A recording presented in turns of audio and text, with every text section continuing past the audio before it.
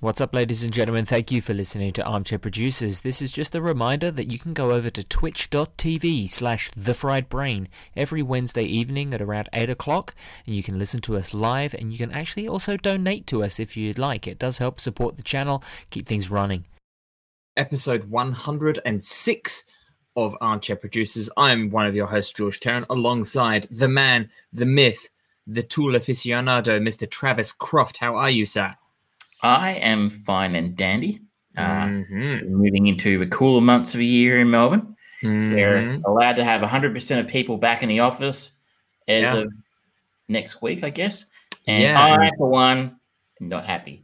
I know. You've been able to satisfactorily do your job at home, not having to wear pants, and now they are forcing this horrible scenario on you. It's terrible.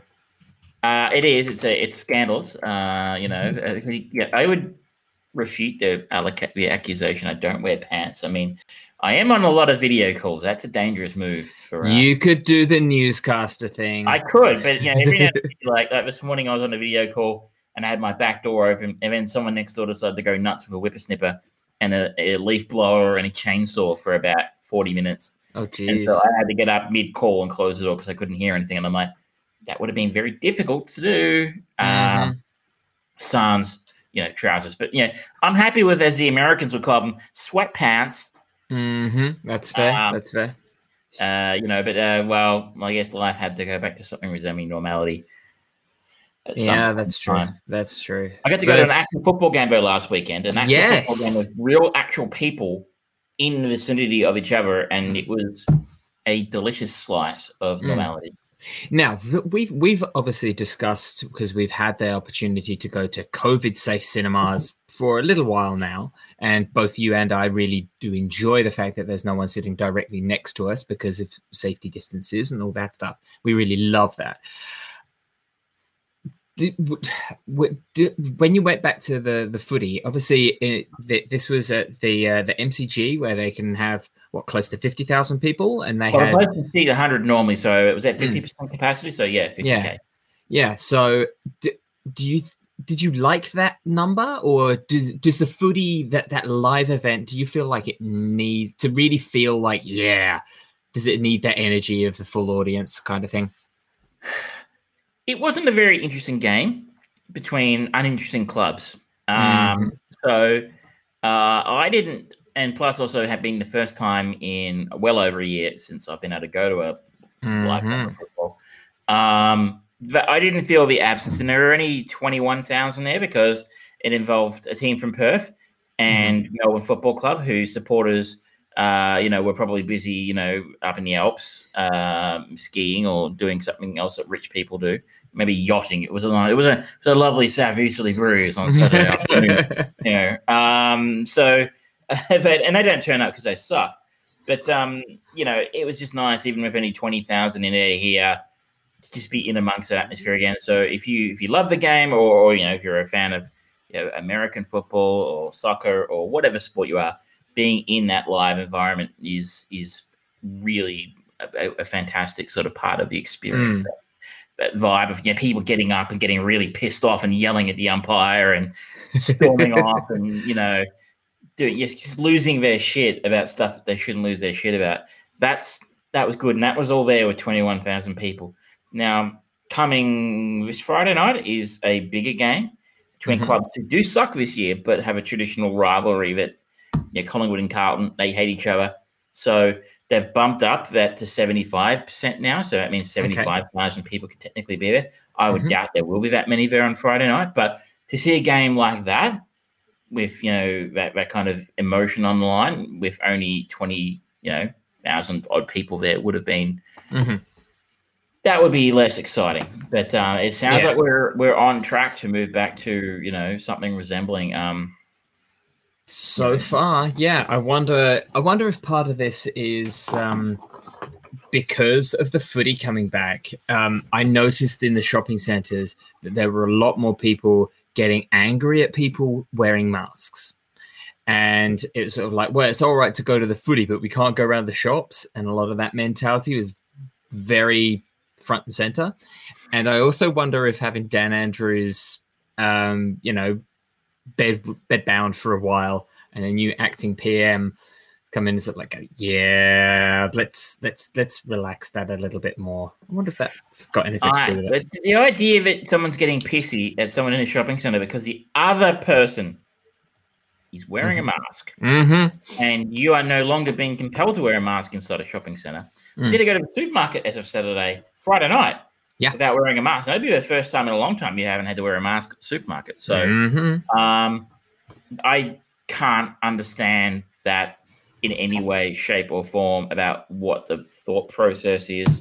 Well, clearly, Travis, you just don't understand. It is offensive and insulting to my personal beliefs and religions when someone else wears a mask and I don't want to. They're insulting me. It says something about the person who's actually calling somebody else out for being a little bit more careful. Yeah. But I like my masks. My masks are cool.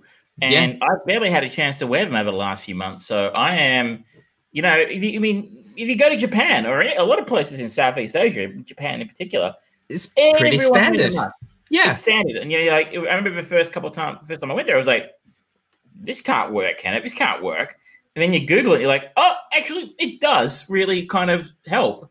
And so it's not even about, initially I think I interpreted it as a fact of like, if it's just people who are, really paranoid about catching public transport, being around other people, but no, it's the opposite. It's I don't want to make other people sick. It's a sign of courteousness to their fellow travelers and their fellow citizens that they don't want to get everybody sick, so they all wear masks so they're not making other people sick. And I guess it says something about our society that.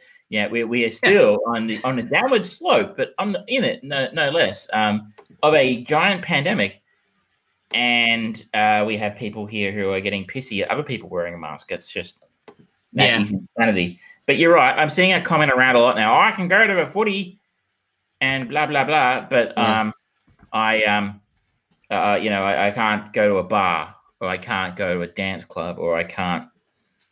Well, let's be honest. Everyone wants to see you on the dance floor. Yeah, well, I mean, it's coming, I'm sure. Should we talk about? We've actually got a very full show this week, so we do. Yeah, we teased it a little bit the week before last because of when we record versus when things get released. We now have the world has experienced Zack Snyder's Justice League and the first episode of Marvel's new show, Falcon and the Winter Soldier, has dropped. We've got episode 2 coming in a couple of days.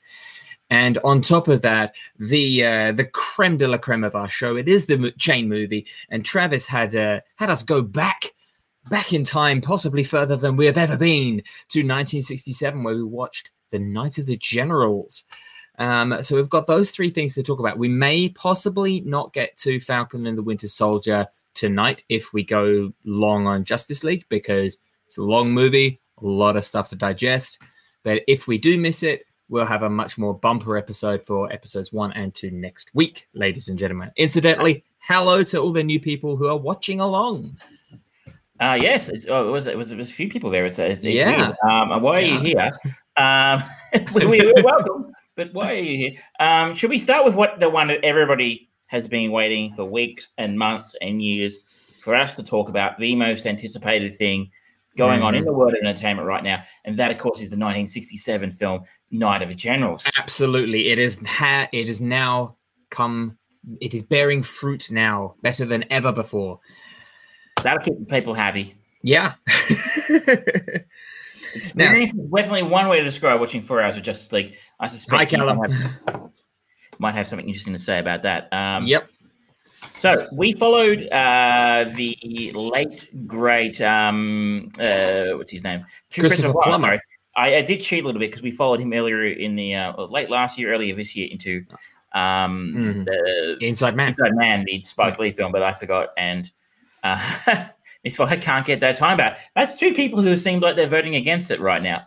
But some people are just wrong. But anyway, Christopher Plummer passed away in February, so yes. I thought it would be appropriate to follow him again and give him the send-off he deserves. And we do tend to focus on stuff from the last 25 years or so a lot on the show. Makes sense, really, but to jump back in time to something that's a little bit one film I haven't seen, I'm not familiar with, and a very different era of filmmaking. Absolutely right. Absolutely right. It was watching this movie. It feels like the old way of making movies. Everything about it, the way that everything is set, the way that all of the characters are positioned. It's more like a filmed stage play rather than a dramatic thriller set in the middle of a war. But for those who don't know, let's try and keep this going. So, Night of the Generals is set in it starts off in 1942. A Polish prostitute and a German agent, they're one and the same, is murdered in Warsaw. Suspicion falls on 3 generals: the Major Grau, played by Omar Sharif, of German intelligence, seeks justice, which ends up taking decades. That's it's one hell of a cast. It's some of golden age cinema royalty with Omar Sharif, Peter O'Toole. You've got Donald Pleasant in there. You've got Charles Gray, Philippe Noriette. It's so Tom Courtenay, who, while not a household name today, you don't get knighted for being an actor for everything. And he was nominated for 2 Oscars back in the day. So, just that sort of that core of O'Toole, Sharif, Donald Pleasance, and then a cameo, Professor Plummer. Really, you can out it really that the golden age of cinema, some of the biggest names going around. And I think it's a very, very generous of you to go for people who don't know what the plot of this film is like. That would be pretty much everyone. Because this movie, I was reading, it didn't make money at the box office. This was even when it finally came out. This was after Peter O'Toole and Omar Sharif had been in Lawrence of Arabia and become big stars. They were bound contractually to this, much like Ed Norton had to do the Incredible Hulk, the Italian Job remake. But this movie was not a success at the box office, and it's kind of interesting to look at it and go, oh yeah, so they've always been these big name led movies that can just bomb. It's not a new generation thing. It's something that is star power doesn't always get you over the line, I guess. Yeah, absolutely. Now, the first thing I noticed about this film was watching it. It is a 2.5-hour film, so this is not short. No, it is not. Probably didn't help. Was interestingly that it kind of reminded me from a technical perspective of Once Upon a Time in Hollywood, because obviously that was obviously, but if you've seen the film, it's Tarantino paying homage to the cinema that he loved from the late 60s. And this is a film from the late 60s. So everything about it kind of, as you sort of said, the way it's shot, the way the scenes play out, but also just, I guess, the meandering pace that the film goes at. Sort of, it's very languid. It's not very well laid out either, because there's 3 different decades that it goes through. There's the late 40s, where this murder of the prostitute and German agent happens. Then there's 10 years later, and then there's 10 years later after the war. And it's like, okay, you're not very well explaining that, and you just jump from one to the next in a bit of it's that style of it sort of dissolves from time period to time period. Like it doesn't actually have any text on screen or an establishing shot to sort of let you know that we're now in a different time period somehow. Absolutely right. I feel like it's kind of, this is one of the earliest examples of that time jumping narrative that I've ever watched. And it's like, I wonder if this was one of the more progenitors of that style, because it is very popular particularly in the last 10, 15 years, to jump backwards and forwards when telling a story and have these revelations and explanations go hand in hand as juxtaposition. Delivering our third co-host, Archimedes, has joined the fray.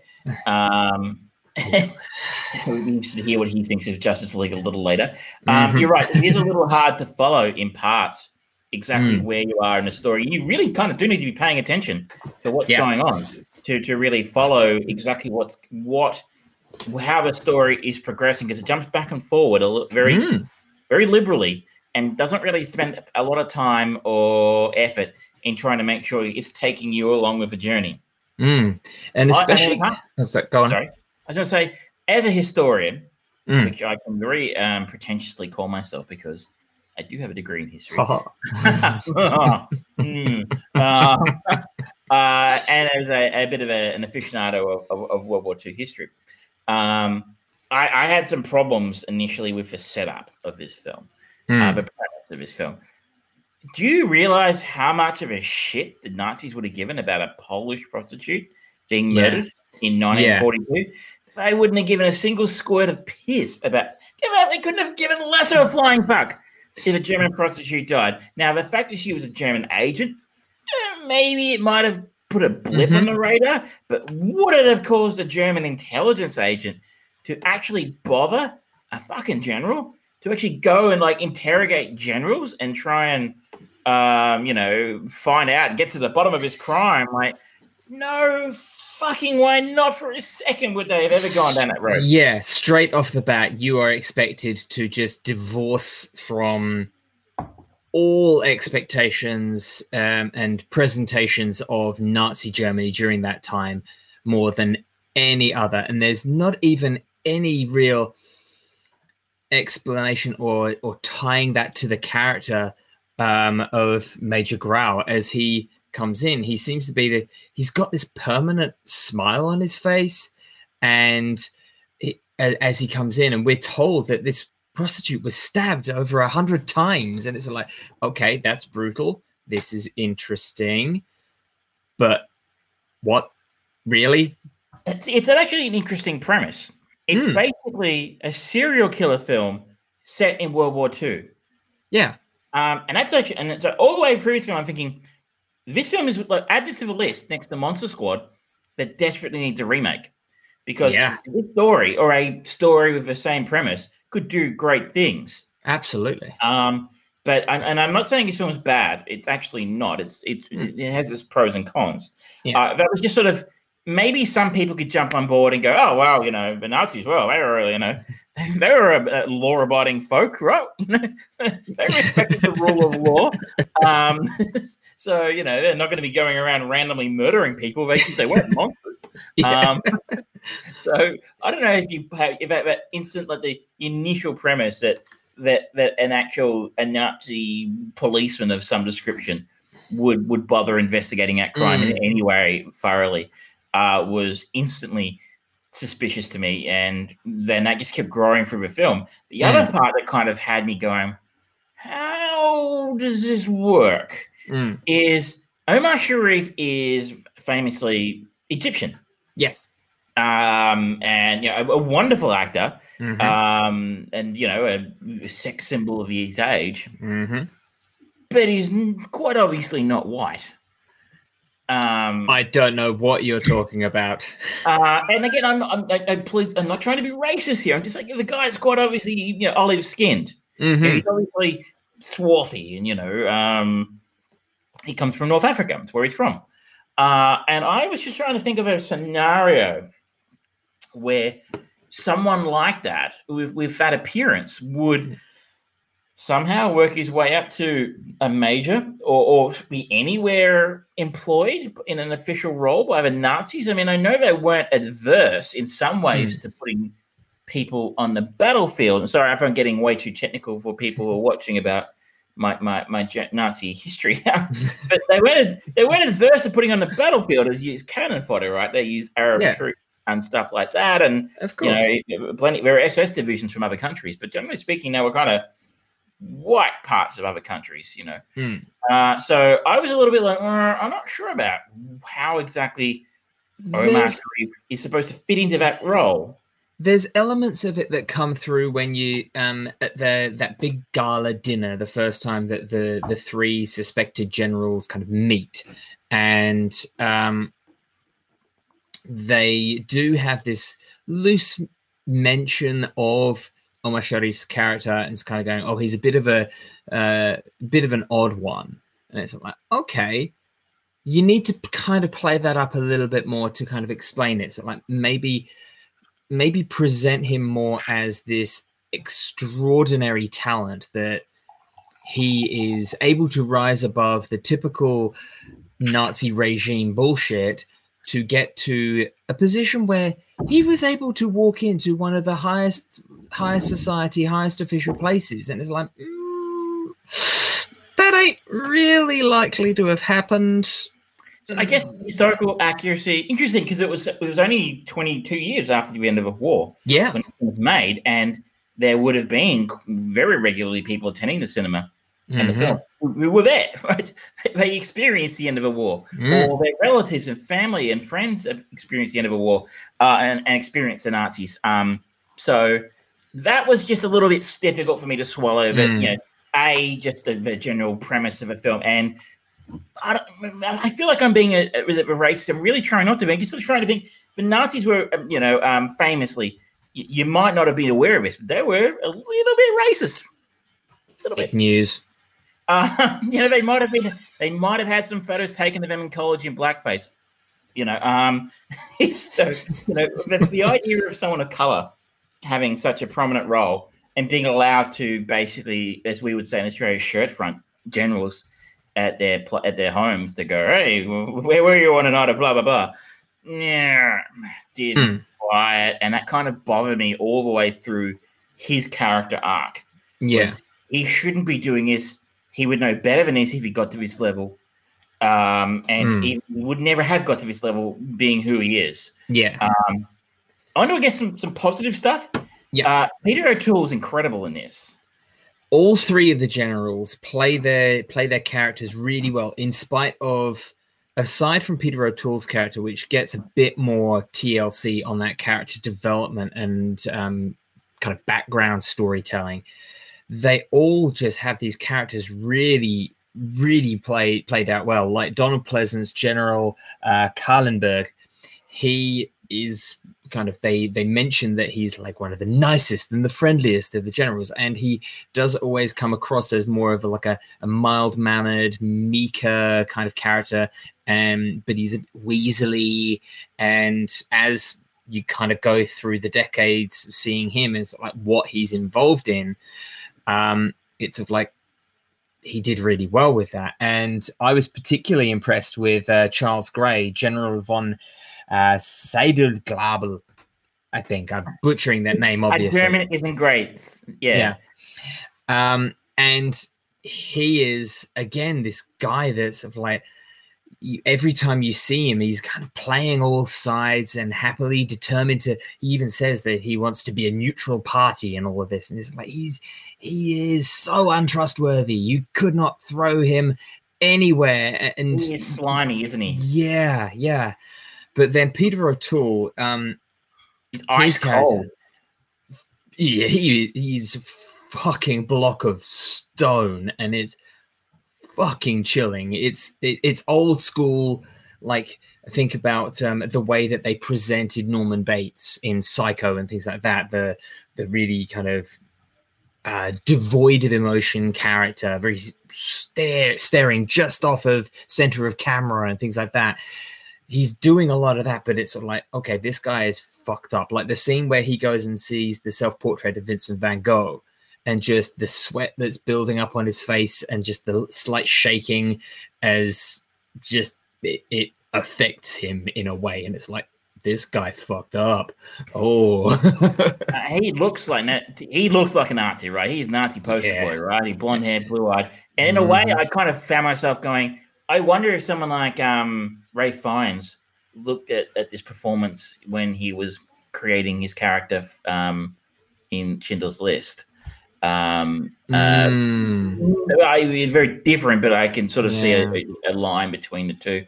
The other part of this film, which is really, I was surprised, given the title, was given very short shrift, was the actual Night of the Generals. It's there, but it's given a real, like, it's happened, you know. It's like, this is inciting incident. Cut to 10 years later. Yeah, pretty much. It sort of happens and it's over. Those who don't know what the Night of the Generals was, it's basically the plot of the entire 2008 Tom Cruise film Valkyrie. Yes. Where a bunch of generals towards the end of a war tried to assassinate Hitler in an effort to then basically stage a military coup and then try and make a separate peace with the Allies. So, and then, you know, but it didn't work, funnily enough. So I remember it happening.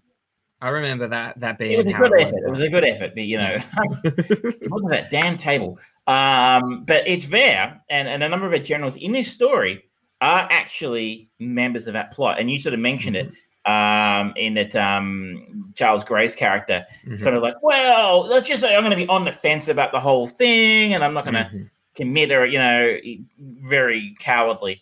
But again, the consequences are very. It's over, you know, like. Pretty much everyone who was involved in that plot was fucking hung or shot or brutally killed. Like, and the idea that 2 or 3 of them, they pretty much all of them survived the war. In the generals, at least. So it was interesting that is the name of the film, yet is covered very little in the film. And again, though, I found myself thinking this would actually make Valkyrie was a bit meh. Yeah.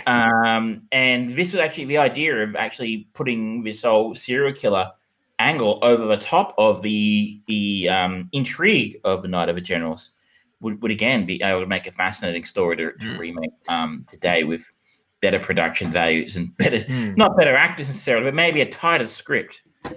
I think that's part of it. There's even trying to divorce from the fact that it's over 50 years old of a movie and like, oh, they don't make movies like that anymore. It's still, you're kind of looking at it going, oh yeah, I'm really feeling that 2.5 hours time. And it's not as chilling and harrowing as it should be. It's like the sequence where General Tanz is going through and basically just slowly but surely destroying Warsaw, just with as an exercise. And so like that should be way more harrowing and horrible, because that is awful, unequivocally awful, and happened. Those things happened, and you don't really see much of it. You just see a lot of pageantry around it, and it's played as if it's very kind of borderline offensive to Major Grau, because he gives up waiting to talk to the general and just turns off and leaves. And he's a madman. He's just burning the city. And it's like, yeah. I think the reason for that is, if you're reading the trivia on IMDb, this film was one of the last to run into heavy censorship trouble before the abolition of a production code administration and its replacement with the current system, the MPAA. And maybe even without that, but like, I mean, if you look at a film like Schindler's List, where if you think of the scene where they liquidate the ghetto, the film's not backwards about coming forwards, seeing people get shot in the head and, you know, horrible things happening. Yeah. I would hope that it depends. Like, they would quite easily do the same thing. There seems to be people are getting shot in the street, and it's like, it's pretty, you know, bland. There's no blood, or as you sort of say, there's not a whole lot of consequence to what they're doing to these people. I felt like that robbed the film of quite a bit of power in a sense, right? It's sort of, if you think about that scene in the liquidation of a ghetto, it's harrowing. Yeah. And it's a very similar kind of scene here in a way. And it's blowing up like with tanks and flamethrowers, entire neighborhood blocks. And they're just like, it's almost an administrative exercise, you know? Yeah. So like, I've got to do my numbers.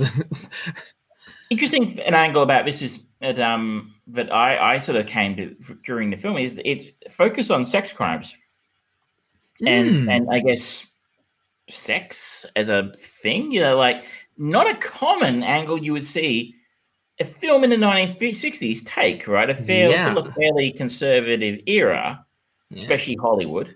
Yeah. So the fact that she was a prostitute and they were talking about, there are lots of stab wounds around her genitals and stuff, and you were like, what am I watching? Like, CSI Warsaw, Law and Order for you kind of thing, right? Like it was, have you dusted for semen?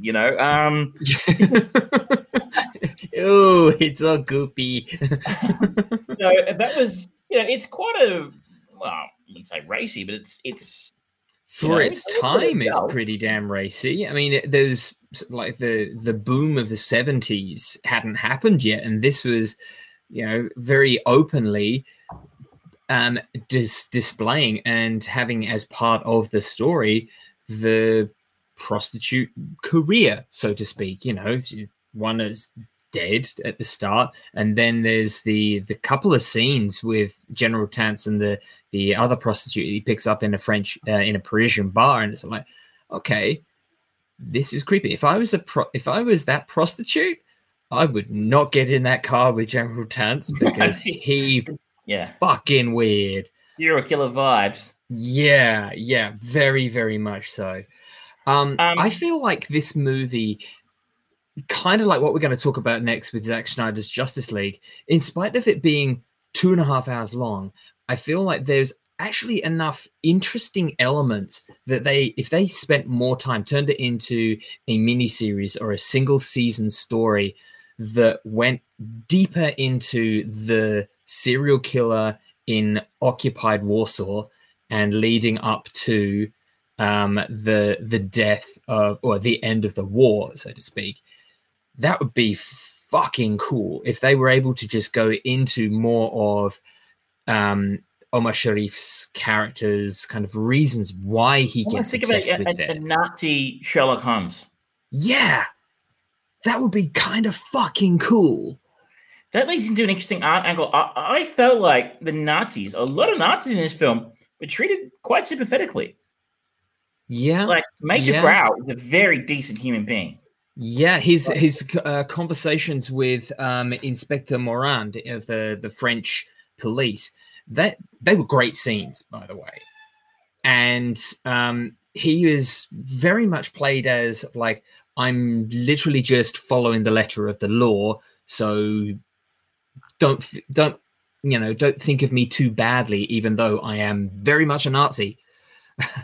It's like I'm just following orders, and he's kind of given a bit of a mulligan for that. It's and weird. Even Donald Pleasence's character is very disapproving of what Peter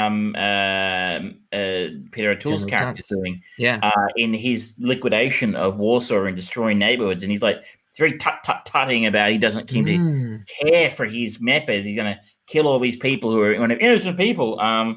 And that was interesting in the sense, like maybe.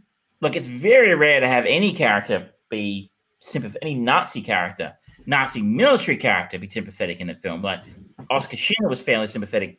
Wasn't a soldier though. He was a businessman and opportunist. But very rare for a Wehrmacht soldier to come across as not a complete monster. Let alone 2 or 3 of them in this film who are kind of played that way. It's just being sort of bystanders of history. That was interesting to me. It's like I don't think you would see that today. And even with Peter O'Toole's General Tantz, there's an element of sympathy to him at the beginning, at the very least, because he's riding through the streets and he stops and has this conversation with the Polish kids, and he just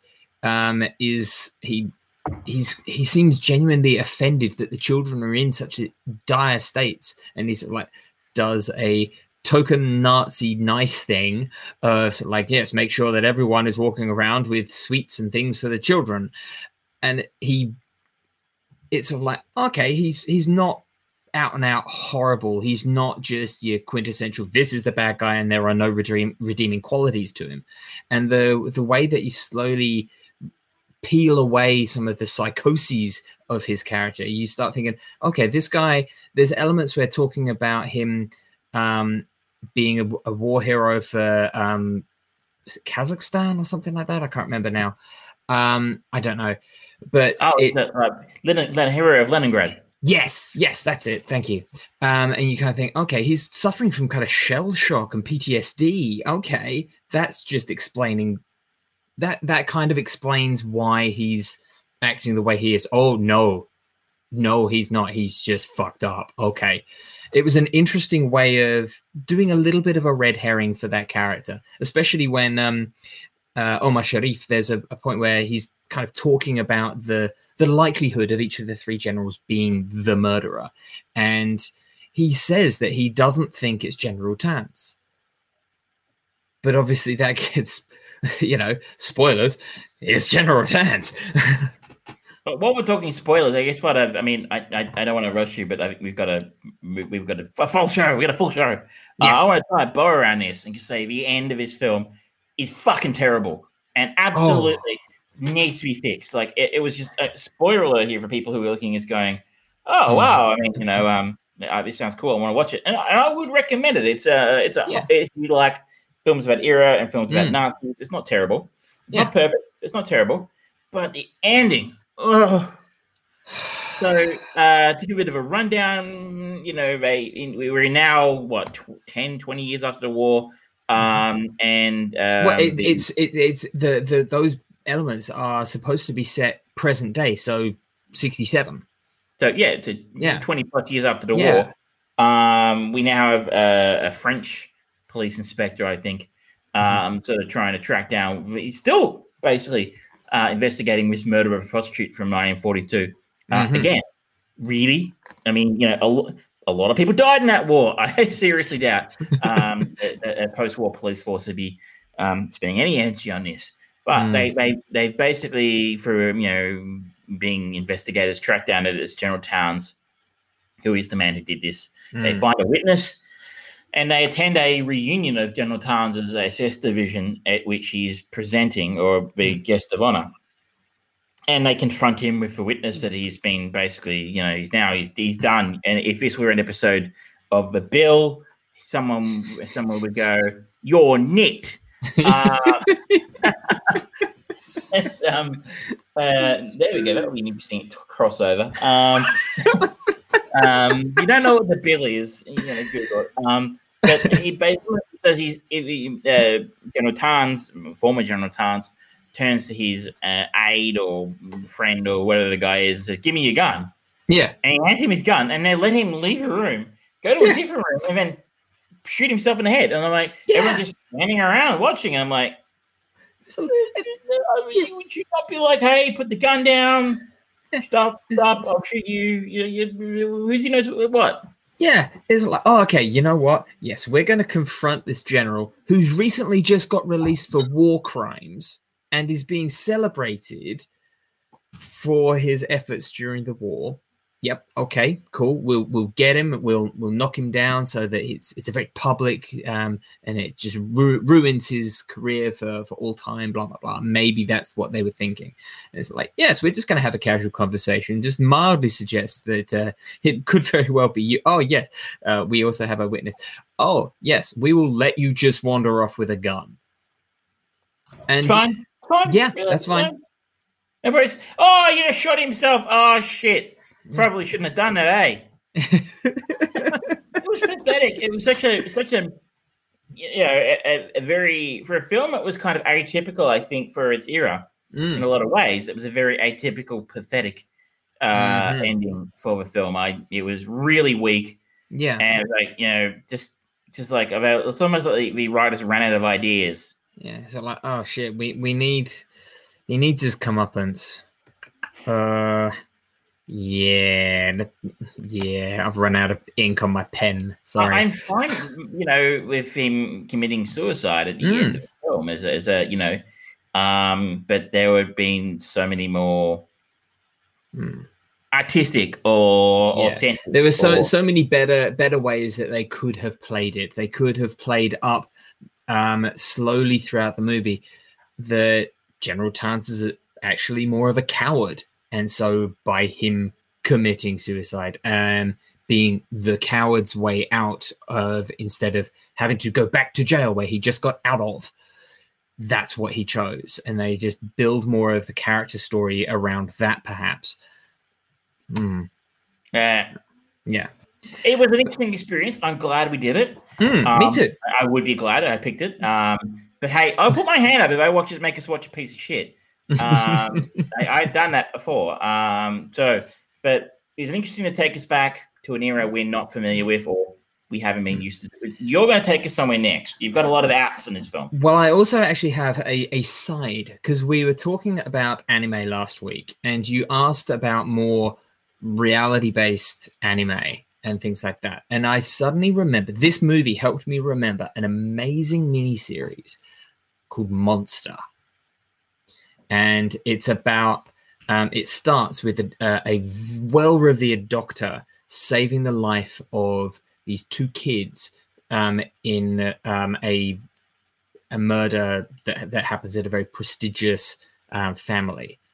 And years later, find out that one of those kids is apparently a serial killer, and the doctor feels this great remorse for having saved the life of a monster. And he is now kind of put it upon himself to try and track this guy down and bring justice. It's really good. And I recommend you trying to track it down, because I think you might like it.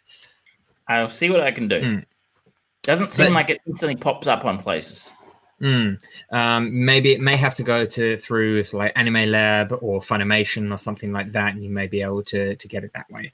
But keep an eye. And I do have the manga version of it if you wanted to read it. I don't get to read for fun anymore. I have to study. Now, going back to our new Chain movie, as you said, there's a lot of possibilities, and I have a whole page of possibilities. And here are some of the possibilities. Some of them are very obvious, like you could go to Dr. Zhivago, Lawrence of Arabia, The Lion in Winter, Halloween, The Prince of Darkness. There's one that I want to do, but I don't know if we'll get it. And the only reason I really want to do it is partly because I've heard that it's quite a good movie, and it would lead us to Krull. No. Won't do it. I went to watch that last September for my other podcast, available now wherever you download good podcasts from. And no, we've done it in this show before.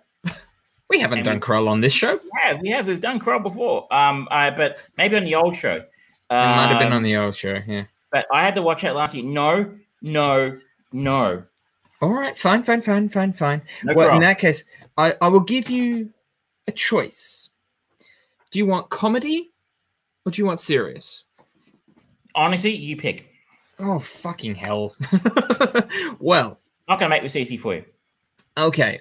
In that case, we're going to follow Peter O'Toole, and we are going to go to a Stephen Fry directed movie from the early 2000s called Bright Young Things. Not familiar with it. Now, I remember watching this in the cinema, and I remember it quite fondly. Okay, well, it could be interesting. We had that interesting experience with Syriana last week, where we both fondly remembered it, and then watched it again. Actually, it'll be curious to see. I was like, oh no. On YouTube, it's on Google Play, so it's legally available in our country. Whoa. And this is an adaptation of Evelyn Vaughan's novel Vile Bodies. It's a look into the lives of a young novelist, his would-be lover, and the host of young people who beautified London in the 1930s. Cara Kitty says Stephen Fry. I adore him. I like Stephen Fry as well. I really used to. Was it QI? He used to host. Yes. And I thought he was really good in V for Vendetta. He's usually pretty good. I mean, he was even good as Mycroft in Sherlock Holmes' Game of Shadows. Oh, and Mansfield Park, he played the bumbling detective. Yep. That was really good. And was it Fry and Laurie? Yes, a bit of Fry and Laurie. Fantastic. And that show was, when you go back and watch that, is the guy. But we've got this movie gives you plenty of offshoots as well. So just off the top billing, there's Stephen Campbell, Emily Mortimer, Dan Aykroyd, Michael Sheen, James McAvoy, Stockard Channing,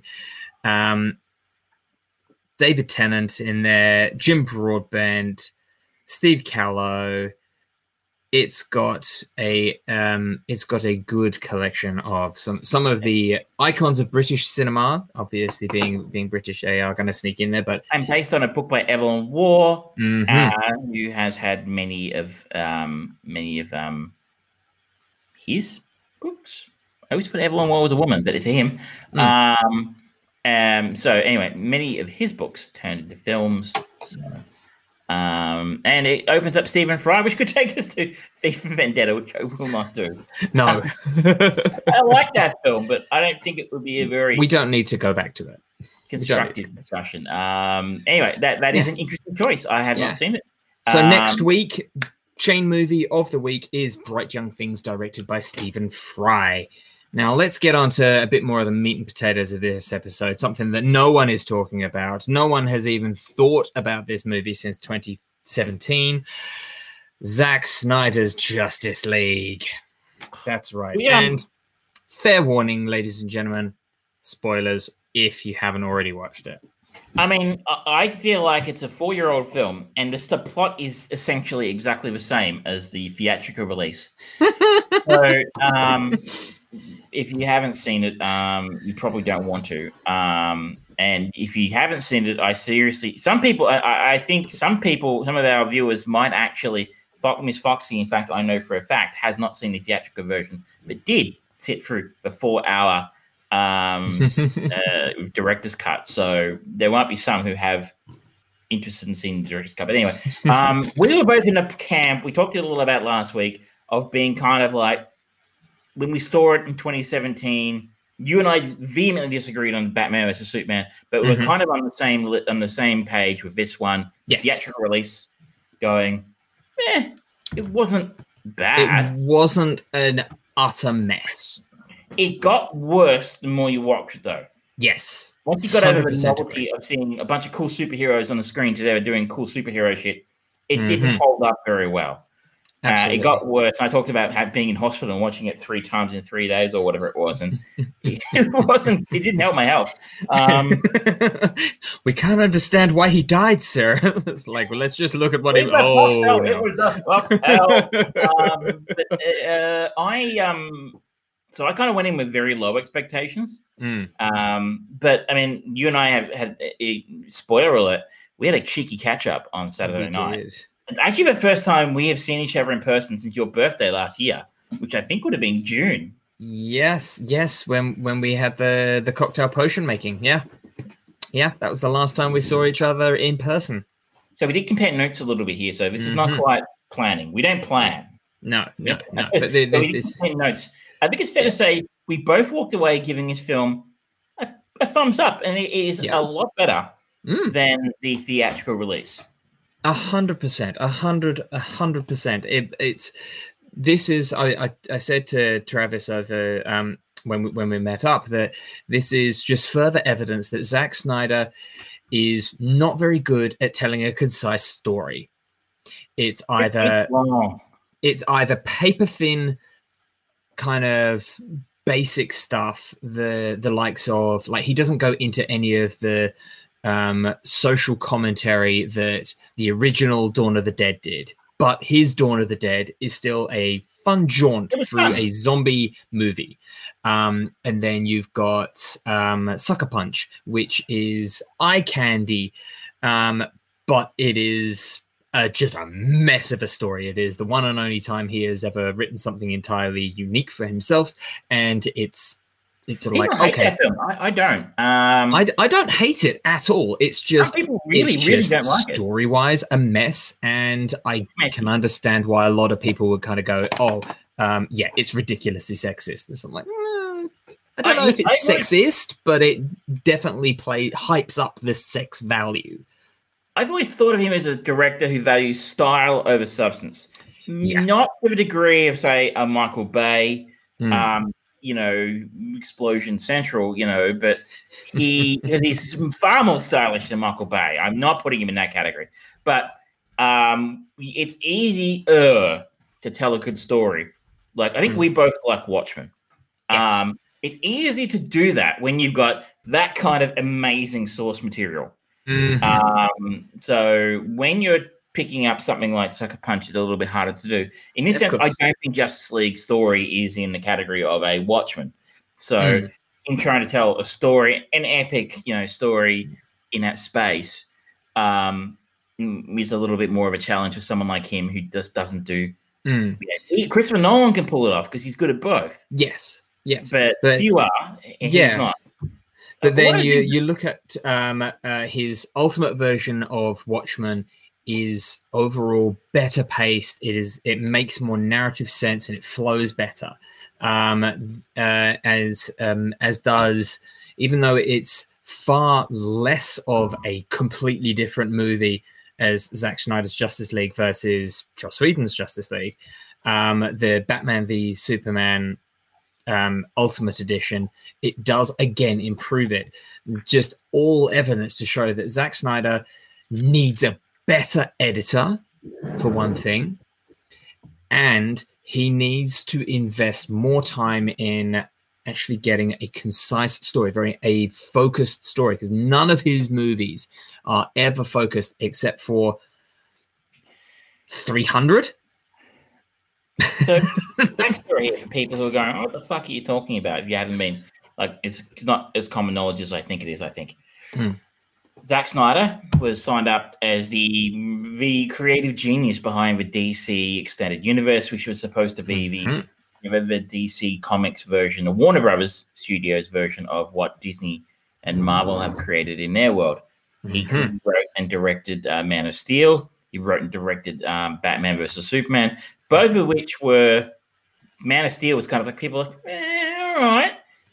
Superman versus Batman and Superman was critically panned and didn't do badly, but it didn't do as well as the studio would have hoped. So come Justice League, there are a lot of doubts about his ability to helm this incredible franchise for much longer. And then, so he basically filmed the film he wanted to shoot.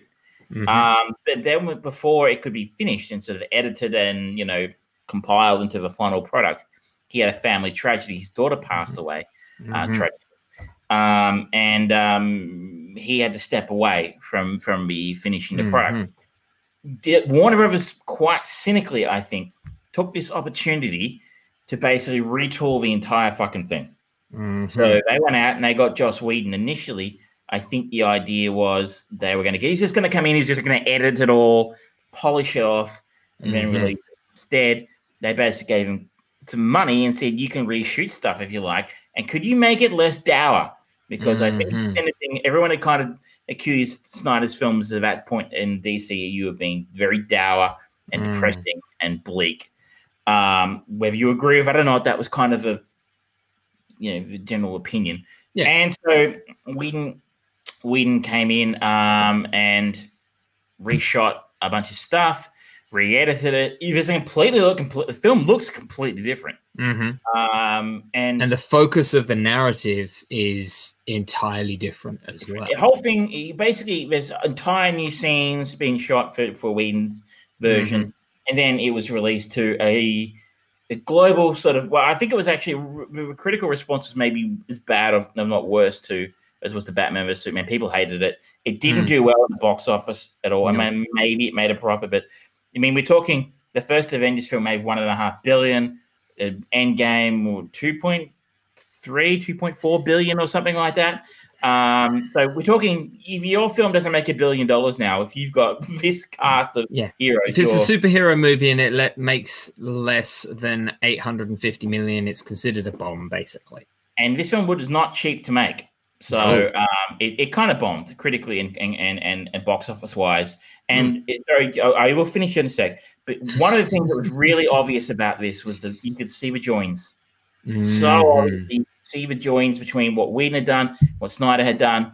And it's very interesting now. You can do an A/B comparison between the two, and you can go, yep, that was Snyder, that was Whedon. Apparently, Snyder incorporated nothing into the director's cut that was shot by Whedon. And you could just see the joints. I guess they don't mix. There's the two guys who have completely oil different and style. water. So that is how we ended up here.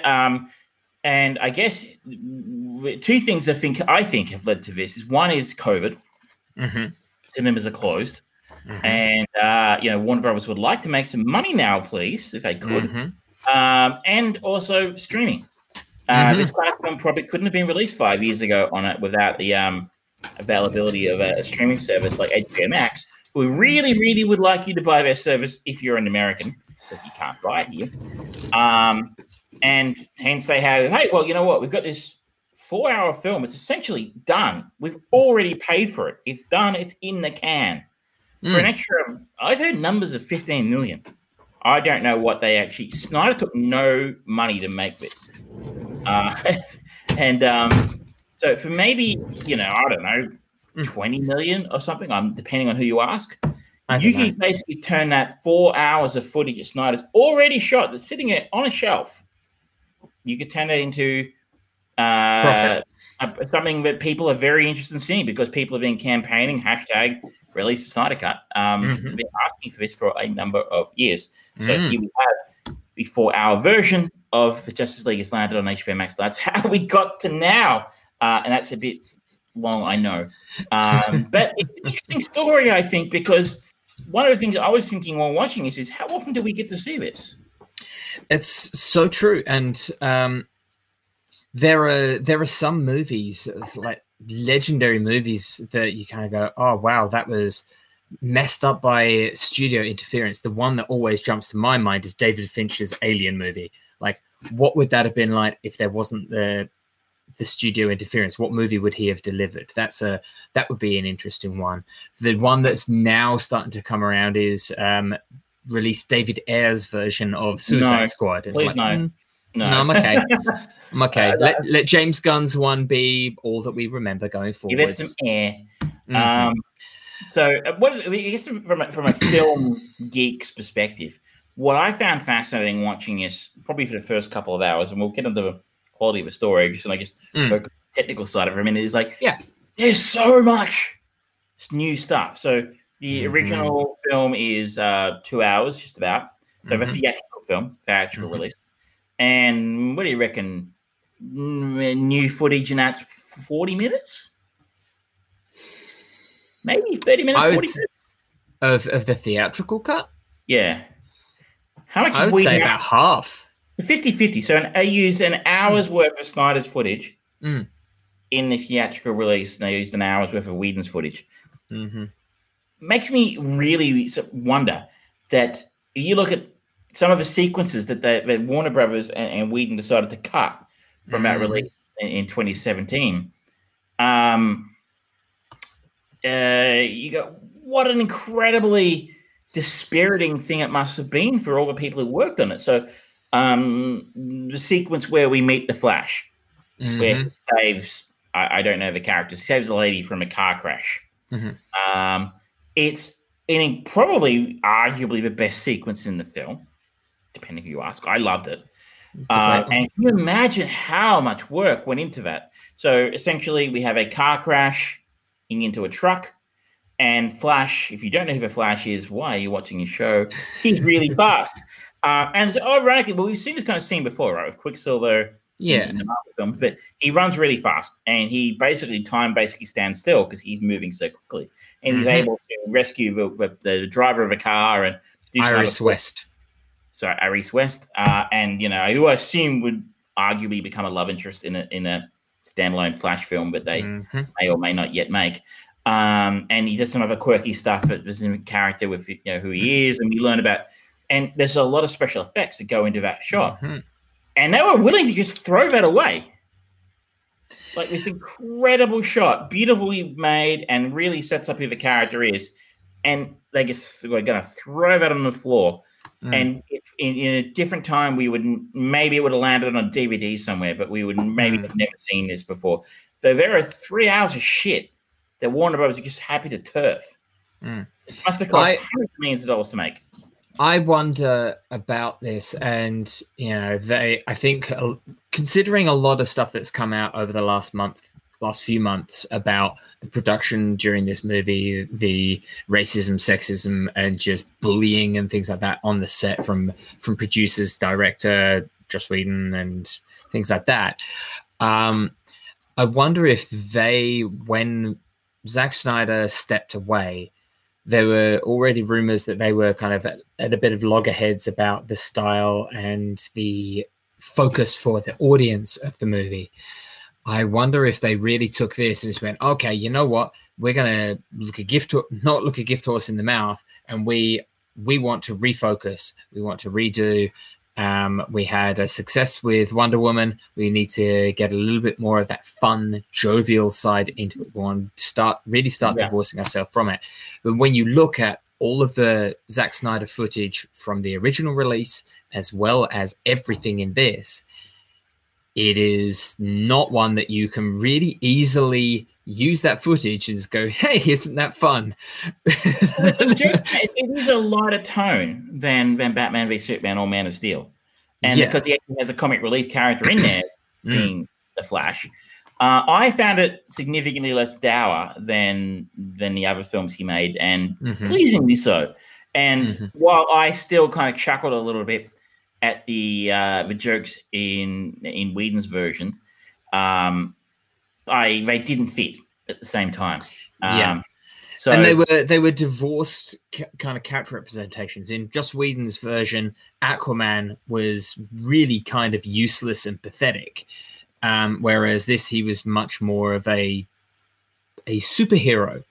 Let me say, he was actually better, and Wonder Woman's character arc made more sense.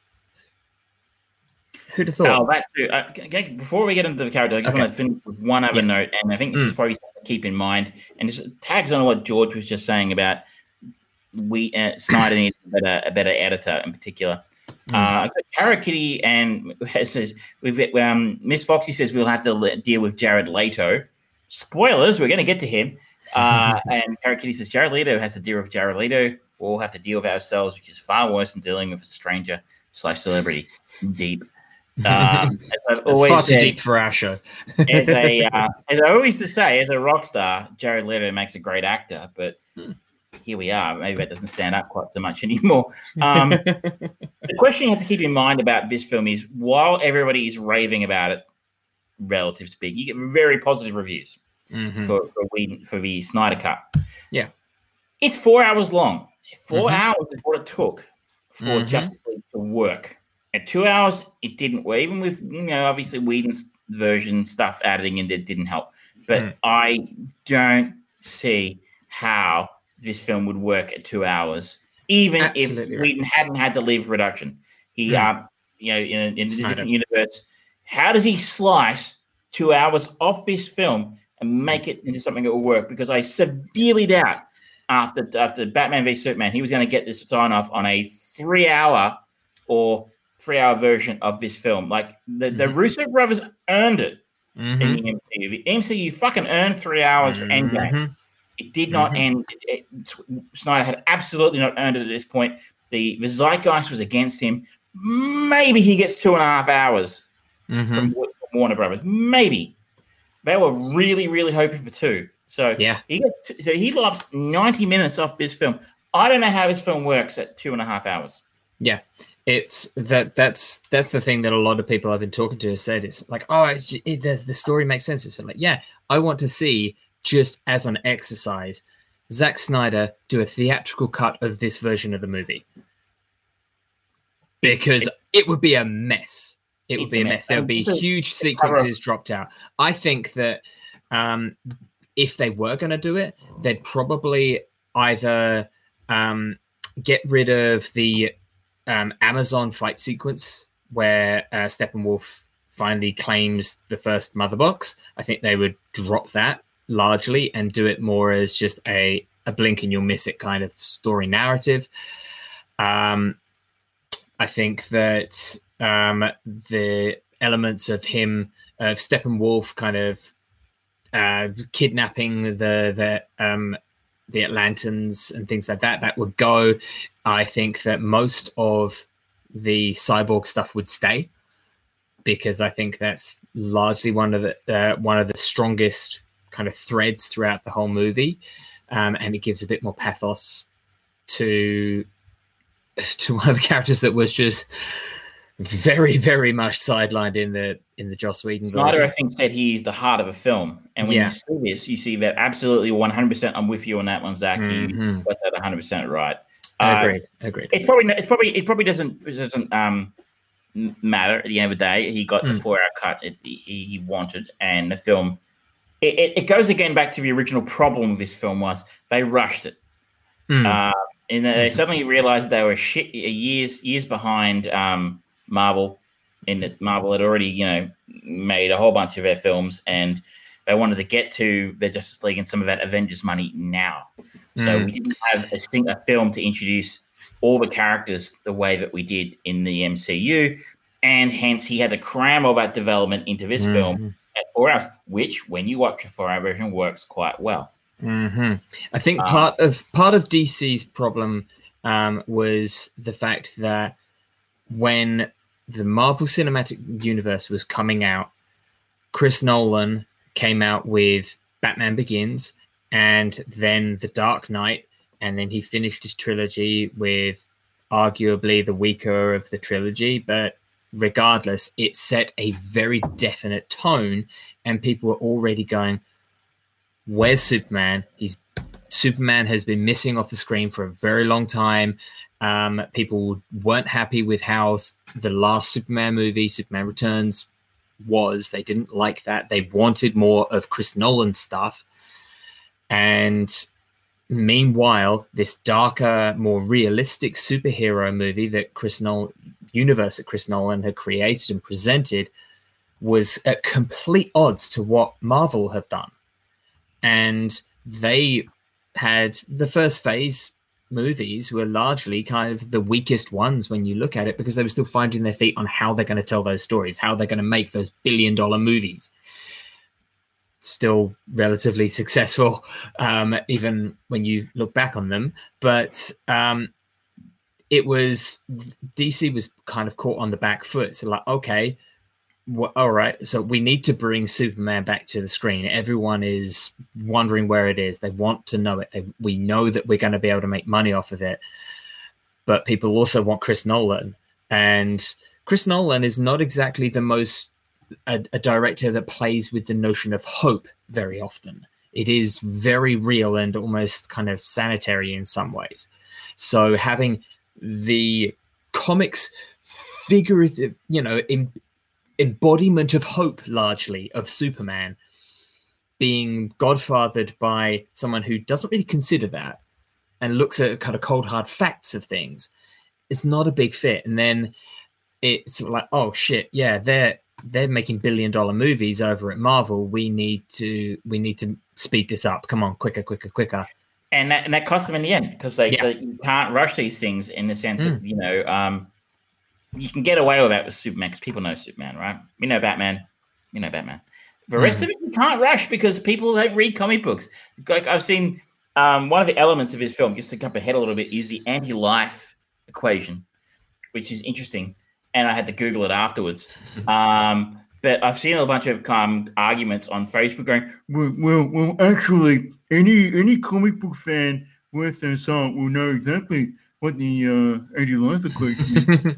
You're like, that is what, like, 0.1% of a fucking film's audience. Like, nobody knows what that is. So nobody knows who's Cyborg. I knew nothing about Cyborg. The only Flash story I knew was from a TV show in 1990.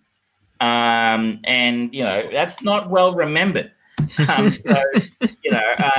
These characters need room to breathe. You need to reintroduce even Batman. This is not Nolan's Batman. This is Affleck needed a Batman movie. Absolutely needed a Batman movie. He did not need Batman v Superman. He needed his own movie to introduce us to who he was and his story. So this was a massive. I mean, at the time I think it was a massive miss from DC, the thought that they could just suddenly jump ahead and start introducing his characters on the fly. At a time, this is a much better job But in the initial theatrical version, it was through the PowerPoint presentation in Batman vs Superman. Check out this link that I sent you. Pretty much a video.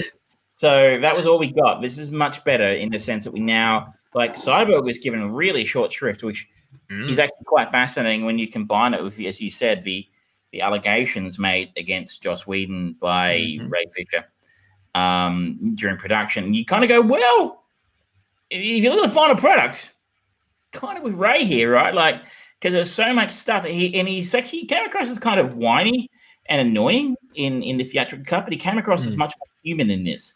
In a lot of ways, and his motives are significantly better explained. You understand where he's coming from. It all makes more sense. It's in context.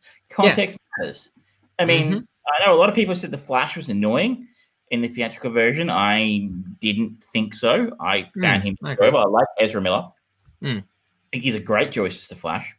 But again, even with that extra scene I was talking about, where he saves. He rescues the driver of a car who, sorry, I'm not going to remember her name until I see their Flash movie. It's brilliantly done, and it really establishes his character wonderfully. And he's not as goofy in this. He's funny, but not goofy. Yeah, which is the right tone for him in this film. The meeting between Affleck and Aquaman. You know, I think in the Joss Whedon, when they did reshoots, I didn't realize that was a reshoot. They did a reshoot in the Justice League, where he goes, "Yo, I hear you talk to fish." Yeah, I think it was supposed to be a joke, but it didn't work. I'm so glad that all of that stuff was taken out. And the sequence in the Justice League version where he's like, "Can you just go out? Do you talk to fish?" This is like, oh, come on. Batman is supposed to be the world's greatest detective. He wouldn't ask dumb questions like that. Get it out of there. Come on. Batman still, I think, is the weakest link in this film for me. I think I actually had this conversation with you when we announced it. Like, we announced the film. It's like, how does Batman make himself useful in a fight between superheroes? He has no powers, and unlike the MCU, we have the same problem with Black Widow, and they have Hawkeye, who don't actually have any powers. I think they still do a pretty good job of making them feel useful, But this film, I mean, I always wondered how Batman, could actually be a useful ally, and you sort of always said he would be the general. He would go for plans and the equipment and facilitating things to happen. He kind of does that in parts, but when we get down to it, he stands on the sidelines shooting people with a laser gun, and I kind of feel ripped off because Batman is the most popular hero they have in DC, or it's the most marketable, and they can't think of anything useful for him to do. Yeah. I think if they really wanted to tell a Mother Box Darkseid anti-life equation saga, they needed an independent Batman movie. Before they did Justice League, they could have had it between the two movies. They could have had a really fucking cool, hyper intense one night in Gotham kind of thing, just following Batman right after, sort of like, the world didn't fucking stop. All of the psychopathic villains in Gotham didn't stop being psychopathic villains just because Superman died. They would have taken the opportunity to go, yes. Batman wouldn't have had an opportunity to stop. They could have brought in a little bit more of the psychological breakdown that could very well happen and drive the character of Batman Bruce Wayne, and just like a movie set over the course of just one night, like 2 days after the death of Superman, just to help seed a little bit more of that kind of characteristic or the breakdown of his character, or the rebuilding of him to be more of a general and be willing to take a step back. They could have done something more with that. I think that would have been smart, but they didn't. And I think the film suffers for it. I mean, I think it suffers a lot less. And I think that poor Ben Affleck really suffers because he physically, and he is a great Batman. He's again, the warehouse scene in Batman vs Superman is arguably the best action sequence in any Batman film, period. And like all of us were like, oh, hang on a second. I was hating this film to this point, but hang on. I think I'm on board with Batfleck now. Like, and you're right, he plays an older, grislier Batman, probably better than the older Batman that Bale played in Dark Knight Rises in a lot of ways. Yeah. So there's a lot of potential there. They wasted. They pissed it against the wall. Mm-hmm. I know exactly what reference you're talking about there, and I approve. The strongest point of DC films usually are the villains. And we've had some conversation about some of the villains today. We'll get to Jared Leto's villain in a minute. But what did you make of the updated Steppenwolf? Visually improved, but still not compelling. But being able to actually tell a bit more of a sympathetic story arc and just have even just nuggets of things, the reasons why he's doing this come through, where he is talking to Desaad and he is presented before Darkseid. I just suddenly went, okay, there's more at stake for this guy. He's not just a big goon that's been sent by Darkseid to take over, to take the mother boxes and reclaim them for Darkseid. He's actually doing this because he has lost favor with Darkseid, and there's more of a desperation and a personal desire to do this. It's not necessarily, I'm just doing this because my boss said so. Because I'm evil and I like just like conquering worlds. Is what I do on the weekend. Yeah, it makes a lot more sense. He has motivation, and we talked at length on the show about how Marvel's weakest link to date has been its villains. Generic Marvel villain number 467, like the guy in it's Evil Iron Man 2.0. Yeah, or like the guy in Ant-Man who was just like, what? He was like the most generic villain of all time. Wait, which one? The first one, right? I didn't get the actor's name. Right? The yellow jacket. Yellow jacket, right? Yeah. So the only time I've really got it right is with Loki, and some of the Netflix shows, which aren't canon anymore. So don't mention them. But also, they just knocked it out of the park with Thanos, which is ironic considering Thanos is a ripoff of Darkseid. Yes. They got in first in the movies, and that's all that matters at the end of the day. But they did do a reasonably as good a job as they could have done to making him have some motives other than, like I said, just being evil. And I didn't like his look. Everyone dissed his look in the first film. It didn't bother me quite so much. I kind of felt the CGI was kind of shitty. His character, but at least he had a reason for what he was doing. It wasn't a great reason, but it was a reason. Yeah. And that counts for something, which is, if I had said, you'll know better than me because you're a comic book reader, but as I said, DC have the best villains. And usually they get that right. And in this film, it was, I don't know. In hindsight, was Steppenwolf the best choice available to him? Maybe not. Because when you start reading some of the stuff that Zack Snyder wanted to do with Justice League 2 and 3 and going into the Nightmare world and things like that, he had this grand epic, and we've both talked about how Kevin Feige has got a room somewhere covered with post-it notes on how one thing leads to another. Zack Snyder's got that, but I think he's got it all in his head, and trying to explain that to other people he's not very good at. And I think his grand story arc, Steppenwolf, is kind of a good idea because of where he sits in the pantheon of extra-dimensional intergalactic villains that can pose some form of threat, that is that experience boosting bad guy you get in a game where you're gonna probably die against him the first time you go up, and then you start getting some of his quirks, and then you do it, and then you suddenly, boom, I'm into the next stage. The difficulty level has gone from normal to hard. but I still feel like a badass. And I get why they did that. But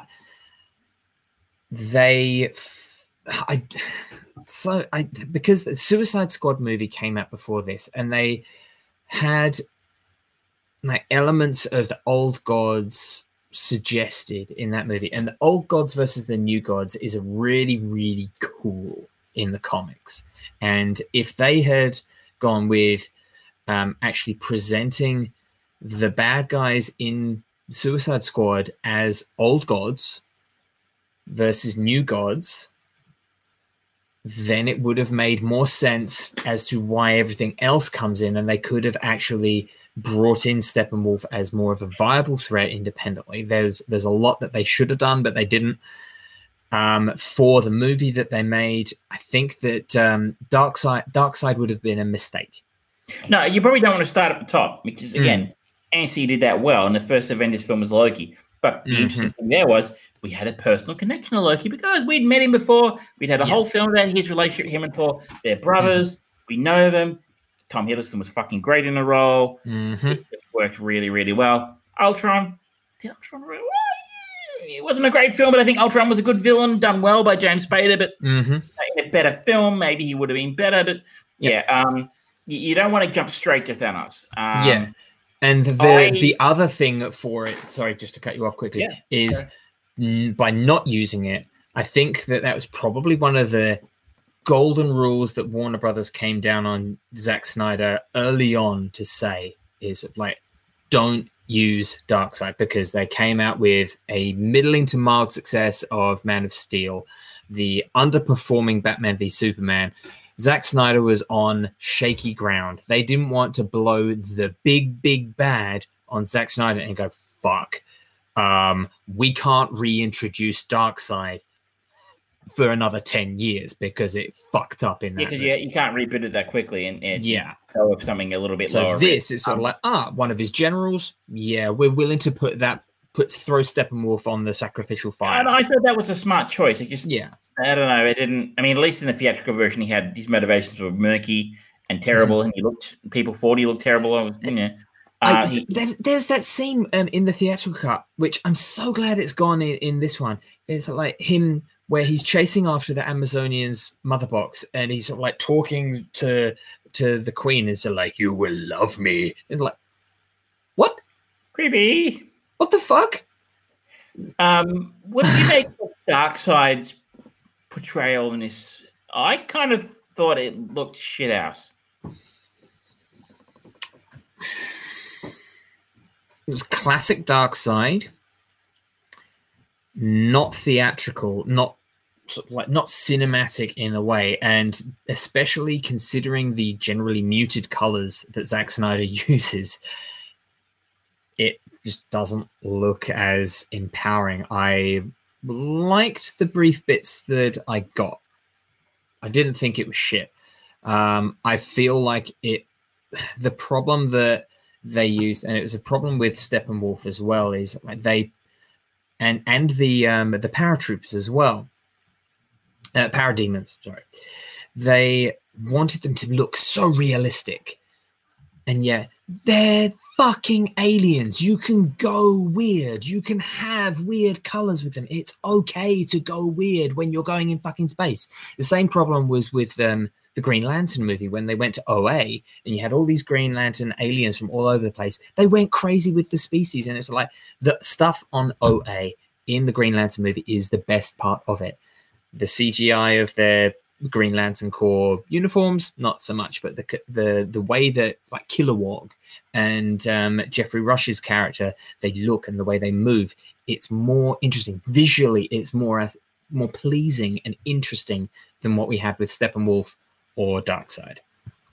So some of the stuff that I was really, really liked about this, because I think I've been a little critical in the last couple of bits, but the fight scene, you mentioned it earlier, the Amazon, the battle between the Amazons and Darkseid and his crew, way more brutal, way better. And I don't feel like it was a lot longer.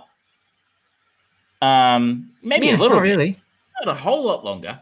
And it made the Amazons look a lot more badass than they were in the original. They're quite pathetic. in the theatrical, make them look lame, and like, Yeah. why? Yeah, it's like, okay, that's lame. Like, they're defending this majorly important thing, and they kind of suck. By the same token, Wonder Woman's fight scene where she battles the terrorists who are taking hostages, school children hostages in a bank. That was actually a reasonably good scene in the theatrical version, but it's bumped up to 11 in this because she looks fucking badass in this film. Yep. Like, way more badass. Patty Jenkins needs to fucking go back to school and take notes about what Snyder did with her in this. I know Snyder took some criticism at the time, like, oh, he's overly sexualized the Amazons in this film. But I didn't notice that. But I mean, compared to Wonder Woman 84, she could have used a scene like this. This is a classic. I know when we talked Wonder Woman 84, we're like, oh, it's a throwback to the old style 80s hero goofy. But this is kind of film scene I could have seen in a Superman film from Christopher Reeve Superman film. I could have seen something like this, but she's such a badass in this scene, and and I really like that she's like really brutal as well. Like she beats the shit out of these terrorists, and like she flings him into walls, and there were bloodstains left in the walls, and I was like, yeah, that's exactly what I want to see. Like she doesn't take no prisoners. Yeah, that's one thing you put on something that just, I'm watching it again now, and it now grates me. Every single fight, someone gets thrown into a wall and gets embedded in it. It's like, what? Why? Why is that the go-to move that is in every single fucking fight? What has Zack Snyder got against walls? No, it's so annoying. He was like throwing people through walls. It's like his thing. It is so annoying. Every single superhero and every single other character involved in a fight sequence gets embedded into the walls or stairs. And it's like, come on. I know that you're doing that to just show how much velocity is being thrown at them. But not every fight needs it. It's okay. Needless to say, though, that fight scene, again, not a whole lot longer in the Snyder Cut than it was in the theatrical cut. So why? And Wonder Woman comes off a lot better in this. Like, they would have nerfed it in the theatrical cut. In this version, she comes across as a serious badass. And maybe if they'd left the wall throwing to cut this scene with Wonder Woman in it, kind of, she looks like a badass who's not taking any prisoners with these terrorists who just had to blow up a building and kill a bunch of people. Though that said, the way she dispatches of a last terrorist is a little bit of overkill, where she does the whole her bangs her wrist and like blows the side of a building off when like you're faster than bullets. We've seen that. Why don't you just punch the guy throw him into a wall? Yeah, throw him to the floor. Yes, throw him to the floor. Throw him to the floor, Steppenwolf. Throw him to the floor. I'm sure that would have done the job. But that was a little bit. That was very Snyder-esque because people criticized Man of Steel for being very over the top with the amount of destruction involved in that film. So. He learned no lessons from it. He did it again here. But overall, those two scenes, like for maybe, I don't know, 2 minutes extra screen time. I didn't time it, but 2 minutes extra, we have completely established the Amazons as badasses, and Wonder Woman is a complete badass. And that's what you want. You want your heroes to look like badasses, I think. I'll tell you one sequence that initially I thought, oh, that's annoying. I liked that one. But then the payoff was much better, was the Flash, when they rescue the hostages.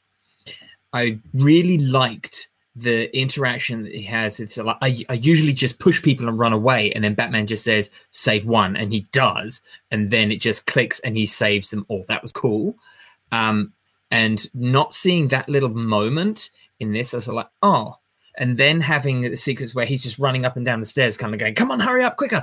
It's like, oh, come on. The Flash would not just do that. He would He cleared an entire fucking city when a nuclear bomb was going to be landed on it in 0.01 seconds because the Martian Manhunter went fucking crazy. That was an amazing sequence in the comics. And then they go, oh, yeah, you thought we were going to leave him without a hero moment. And then the fucking moment where he's just like momentary kind of glimpses as he's stopping all of that debris coming down on them. That looked fucking cool. It was interesting because, like I said earlier, the guy who moves so fast, everything is standing still thing has been done now, and probably definitively by Quicksilver in Days of Future Past. I felt the Marvel Quicksilver was lame, probably because they cast Aaron Taylor Johnson, and he's terrible. Very wood.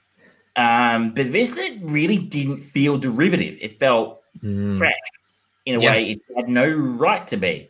Yeah, like even the scene where one woman drops her sword, he gets a sprint around the side, he gets a plunk, and so her sword starts to move back towards her. I think that was in the Whedon cut, but I can't remember. But at the same time, it's still really effective. And obviously, again, Snyder put nothing that Whedon shot in this, so obviously it was his choice. And I love the fact that they showed the Flash powers in multiple ways, like the car accident with Iris West at the start. They super slow motion, and you see him just smiling as he enjoys just kind of looking at things around. So like, sausage, I'll put that in, that'll help me later on. Being super delicate to make sure that she comes down gentle. And then you've got other little pepperings like where he slows everything down to grab the Batarang out of the sky. And then this sequence where the debris, and it's just time is not slowed down. You're just seeing him moving so fucking fast with the blue lightning everywhere. He's just an after image repeatedly all over the place. It's like, cool. Yes. You don't need to go, yes, this is how we're always going to represent his power. We can show it in different ways. It's fantastic. I don't want to take too long on this. I think it's fair we like it. Can we talk about the epilogue? Unneeded. The epilogue was complete trash. Am I wrong? I really liked everything that it was setting up. That story we're never going to fucking see. It was entirely unnecessary in this release. They could have just happily just gone, yep, we are going to release this little snippet of once was the DCEU launching pad. They utterly didn't need it. They didn't need to go forward. And yes, I get that they wanted to have another little element of having Martian Manhunter come in and just talk to Bruce Wayne at the end. It's like, okay, fine, sure, you really need to do that. You don't really need to fucking do that. Martian Manhunter makes 2 appearances in this film. Once partway through the film after shape-shifting into Martha Kent. Thoroughly confused me. And I'd suggest it's possibly the worst scene in the film apart from the epilogue, in the sense that if you don't know who that is, you are not going to know. I didn't. My first thought was, why are Skrulls in this film? That's what he looks like. Skrulls not far off the point.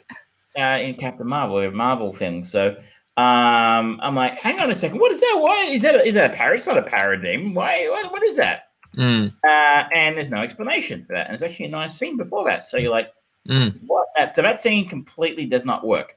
But the post-credit scene, unless we find out who it is, Martian Manhunter.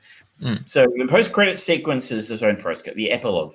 The epilogue consists of the original post-credit scene, which included Lex Luthor meeting Deathstroke,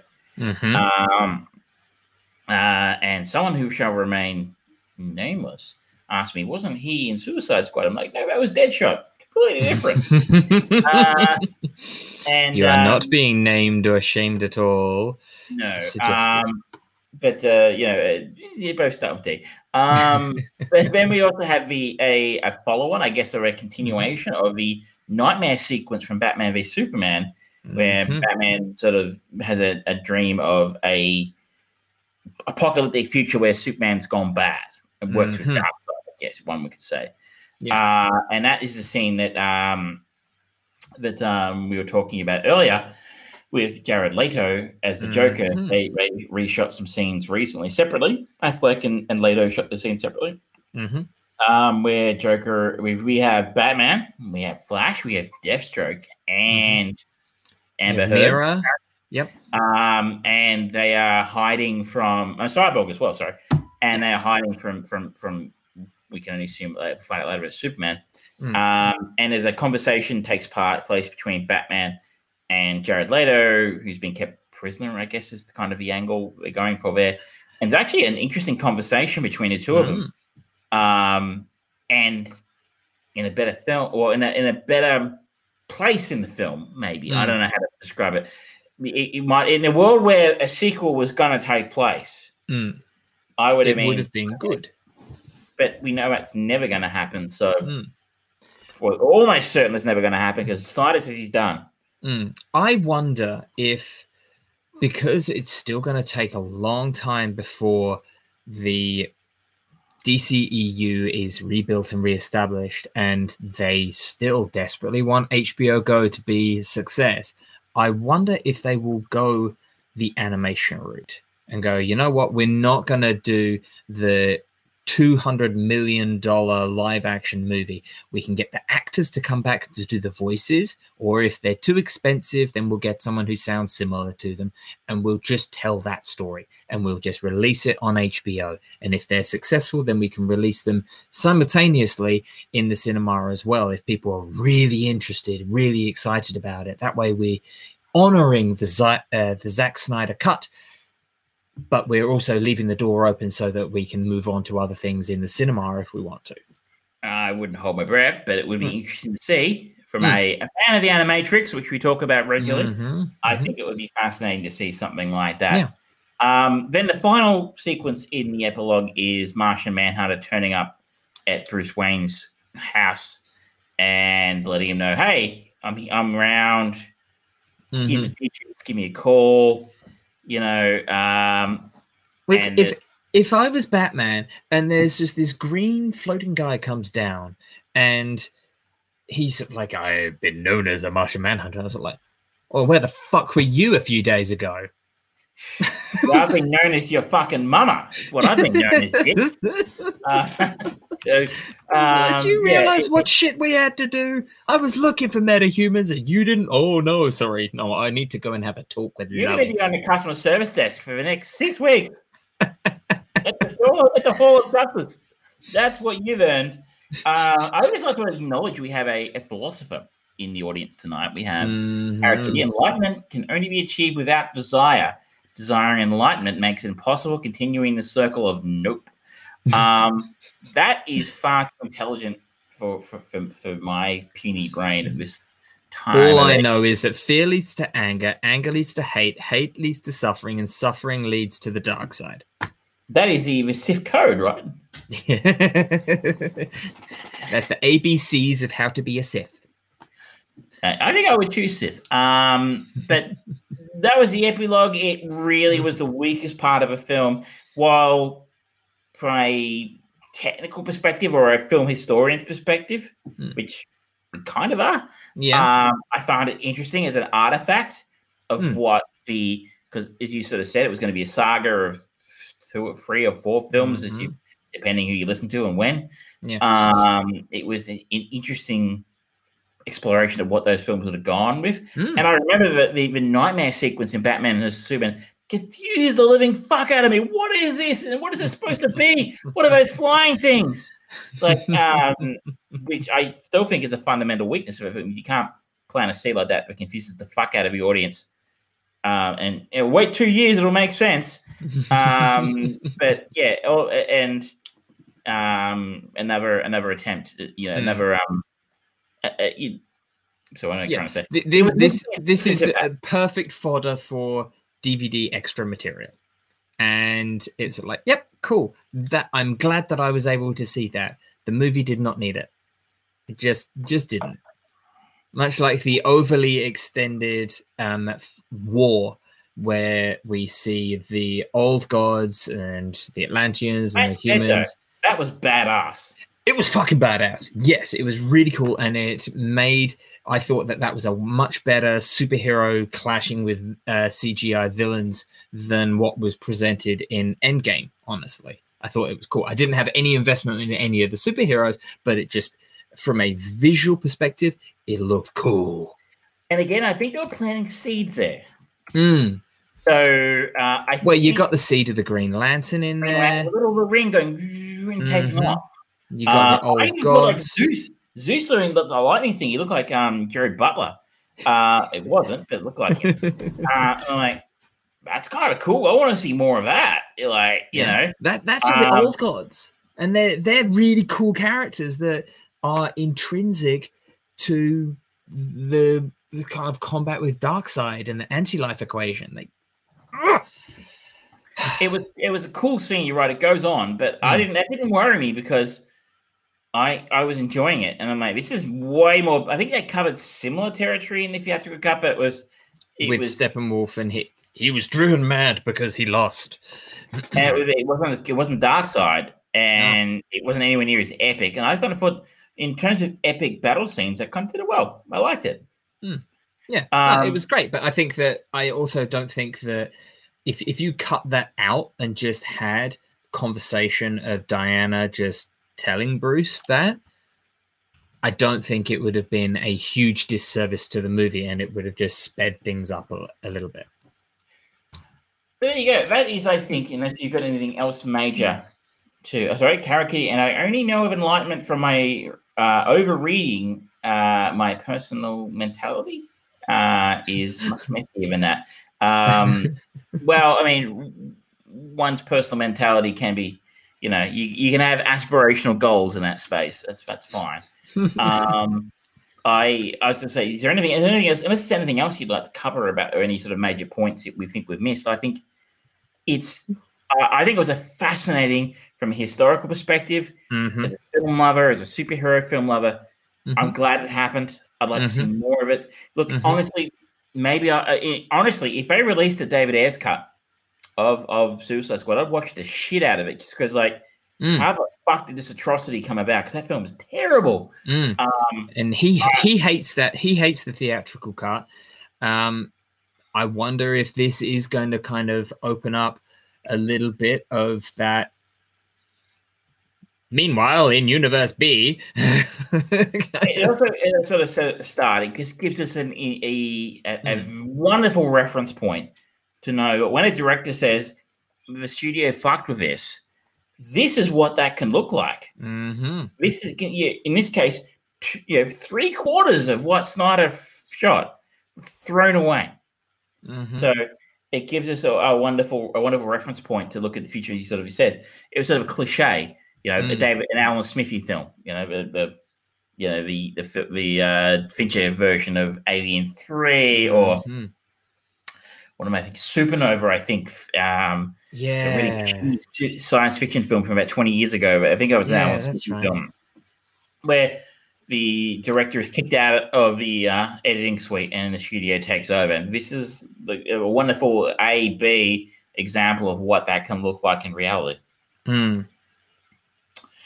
Now, we have apparently a few people still watching, and I still have you talking.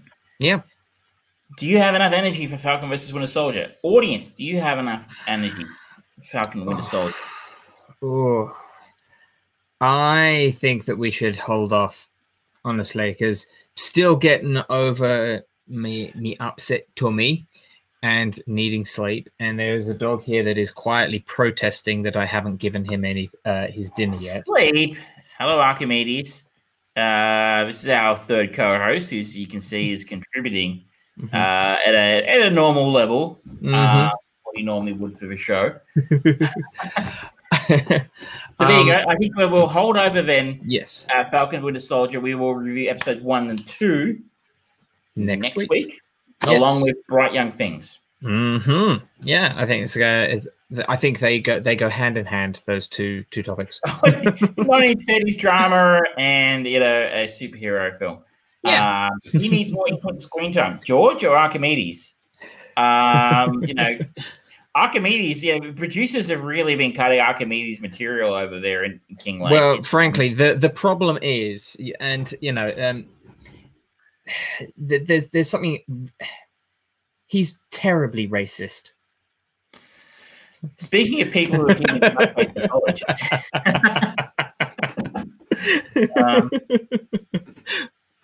so you cover what we've got. We can cover a brief note though.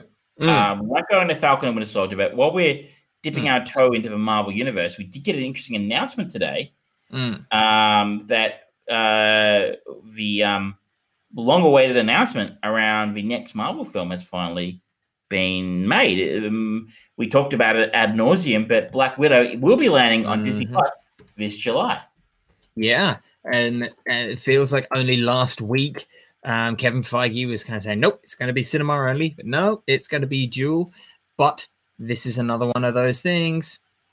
Disney are charging you $30 on top of your subscription to go and do this. So it's them going, oh, you want it at home? You're going to have to pay. Otherwise, you can pay less by going to the cinema and watching it. I mean, you and I, being that we're in a privileged position of living in a country with zero COVID at the moment, touch wood, we can probably, I imagine it'll get a cinema release here about the same time, and we can go pick our cinema to go and see it in. We can go see it in a nice, big, fancy pants cinema, hopefully with no one sitting next to us. Queer weirdos like that. I don't like people sitting next to me. I don't like people in my screens. My favorite birthday was going to see Kill Bill Volume 2, and I was in the cinema all on my own. It was wonderful. Whereas, like, you and I had to go and see Endgame, and we're literally in the fucking front row. It sucks. Well, it was a good film, but yeah. But it's interesting. I think that it's interesting they're testing that model again. Well, they did it with Mulan. Yeah, they did it with Mulan. They've done it with Raya and the Last Dragon, which is the new Disney animated movie. They didn't do it with Soul, Pixar's movie. They didn't do it with Onward, the other Pixar movie. And now they're doing it with Marvel. It's like, okay, they're only choosing the Disney, the in-house Disney stuff. So far, they haven't tried doing it with any of the 20th Century Fox stuff that they've purchased or any of the Pixar stuff that they own. It's only been Disney, which is odd. The next Pixar film, Luca, will also be going straight to Disney Plus, but will not attract that premium fee. $30 is rich. I don't have Disney Plus for, the reasons I've talked about before. I have the others, and I'm not paying for another one. And if I did, with Netflix don't do this, right? If they had a new major IP release, and I wanted $30 extra on top of my subscription, be like, you can go and fuck yourself, Netflix. Yeah. You're basically telling me pirate this film by charging $30 extra. Yeah. And Amazon do it, kind of, but Amazon subscription is infinitely cheaper than all of the other ones, and you get additional bonuses on Prime deals and things like that. But it's no more to get those than any other platform. You're not paying $30 to rent it. It's outrageously expensive, and obviously that was the argument behind Feige at the time, and I guess others were like, well, we're going to be losing so much money if we release it straight to Disney Plus, blah blah blah. I wonder if they've finally done it because more of the countries are now heavily reducing their COVID cases. Maybe not enough in America, but they're kind of going, we need to release it.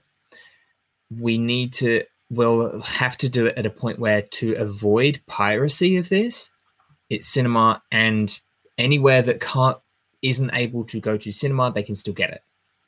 I wonder if that's their mentality. It's going to be available straight away, right? Like, pirated, but we talked at nauseam as well, but China is such a huge market now for these films. Avatar was just recently re-released in China, and that prompted it to now go back to being the highest grossing film of all time, which it absolutely does not deserve to be. But what are we doing?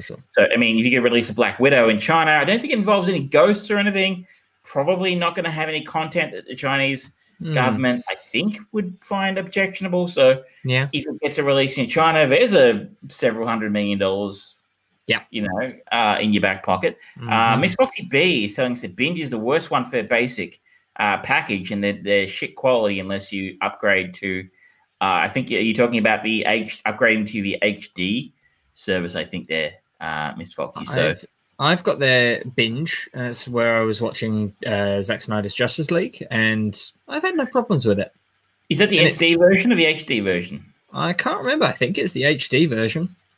Yeah, I think that's the issue. I think if you have the SD version, the picture quality can be pretty shit out.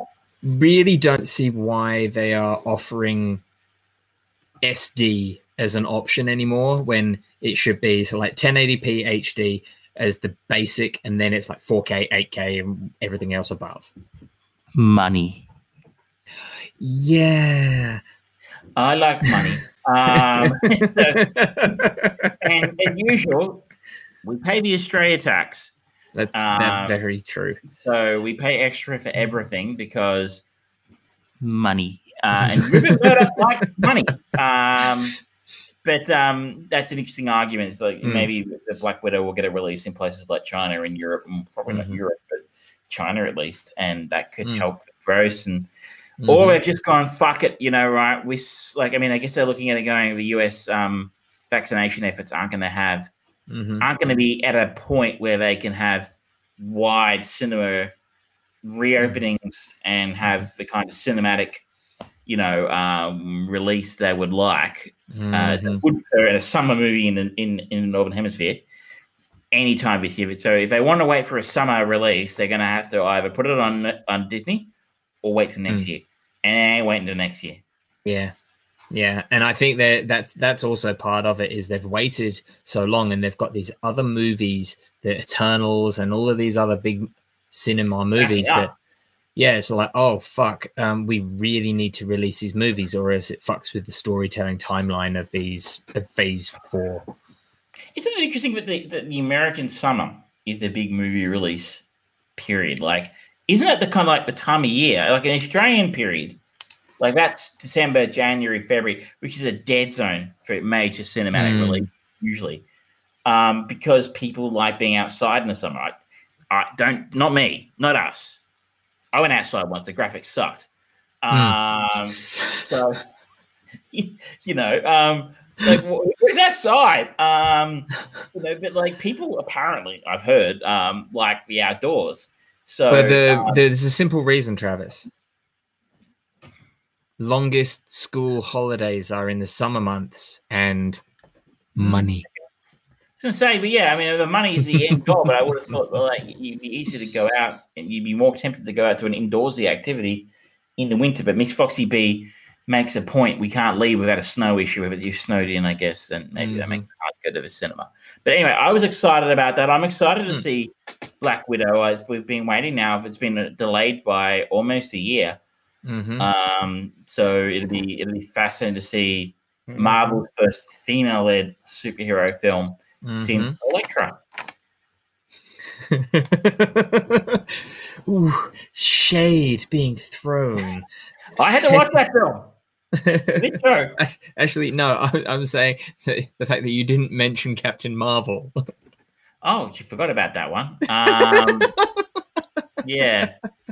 That was probably a positive. All right. Well, there is one other thing that I'm going to be talking about next week. Sorry? Another movie coming out in the cinema that I will be talking about next week. Godzilla vs. Kong. They're coming out next week? It's coming out this week. Really? Yeah. I wonder if it's going to be playing at my local. I'm going to have to check it out. Because I didn't particularly enjoy the first Godzilla, but Godzilla King of Monsters I really enjoyed, and Kong Skull Island I enjoyed. They're guilty pleasures of mine. Fuck you all for if you don't like them.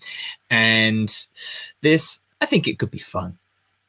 I mean, I have absolutely. I mean, I didn't like Godzilla. I didn't like Skull Island. There's a very, very good chance I won't like this, but I'm going to try and find. I will try. I think this is more fun when we've both seen the thing. So I will try and find space in my very busy schedule to check it out. Cool. All right. And then, so this week we reviewed our chain movie of the week, which was Night of the Generals. I recommended Travis watch Monster, the anime. We're going to be watching Bright Young Things next week. We had a big, deep dive into Justice League, Zack Snyder's version. Next week, we'll be talking Bright Young Things, Godzilla, and episode 1 and 2 of Falcon and Winter Soldier. I forgot one. I'm going to leave people with one last complaint about Justice League that I completely forgot about, and I apologize. But they had J.K. Simmons in that film. They had J.K. Simmons available. And that's all they did with him. Commissioner Gordon, and I was like, maybe the Snyder Cut will have more than 2 scenes, which was 1 scene. So we got double the scenes. We got 2 scenes in the Snyder Cut with J.K. Simmons, but I'd say 5 minutes of screen time. Fuck you. Don't cast J.K. Simmons if all you're going to give us is 5 minutes screen time. I think that was, again, kind of legacy stuff where he was going to be a much more vital element of the Batman. Ben Affleck's. Yeah. Anyway, I leave it at that. If you like, we had a few people watching this week. Thank you. Thank you. Are non-regular visitors. Enjoyed the chat between everybody in the chat. Love us on the Facebook, and I'm going to tell George right now, give him 30 seconds to paste the Facebook link in the chat so you can find us on the Facebook. It's going to be easier than me reading it out because I can't remember Facebook.com all of the comms. Put it in the chat. Facebook.com/armchair producers. And you can find us on there and like us. We'll be here on Twitch and the YouTubes and the Facebooks most weeks about the same time. So 7:30 p.m. Australian Eastern Standard Time. Are we standard or are we daylight savings? I can't remember. Australian Melbourne time. Just look at Google Melbourne time. Australia time. Australian Melbourne time, because Australian time could be Perth. And they are 25 years behind Melbourne. It's true. They've only just explored electricity. It is, I think Elvis has just hit. So if you like us on the Facebook, follow us on either Twitch or YouTube, and you will probably get alerts and all that kind of bizzo about us going live. If there's something in particular you're curious about, like we do requests. We had a request a while ago to watch a movie, and he actually watched it and reviewed it. So if there's something you'd like to hear us talk about, drop it on one of those channels, and we will see if we can find it. Otherwise, links are in the chat. I managed to do all the links are over there, or there, depending on which way you're watching. Thank you, everyone, for watching. Thank you to my glorious co-host in his very fashionable yellow shirt.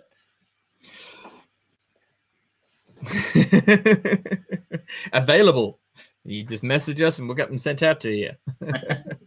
Facebook link is broken. No. All right. It might be Flight of the Dragons. There's a Flight of Dragons is amazing. Hard to find though. Is it? I feel like it's on DVD and stuff. Is it? Because I remember trying to find it, and it was I had to find it through less than legal matters. But this was about 12 years ago, so it can be purchased or rented from the YouTubes. Goodness me! Oh, nope, I don't want Flight of the Conchords or Flight of the Navigator. A little bit different. Yeah. Some dance floor. I don't know if that was in Flight of the Dragons. That would be an interesting crossover. Too many dicks on the dance floor. Too many dicks. All right. On that note, someone's got to do that. If only I knew how to use video editing software, I would totally do that. Flight of the Dragons. There you go. I have heard of that. I am familiar. I don't think I've ever seen it. It has got James Earl Jones' voice, and the opening monologue that he delivers, it is just amazing. It is his Isn't that the film that kind of really birthed your love of animation? No.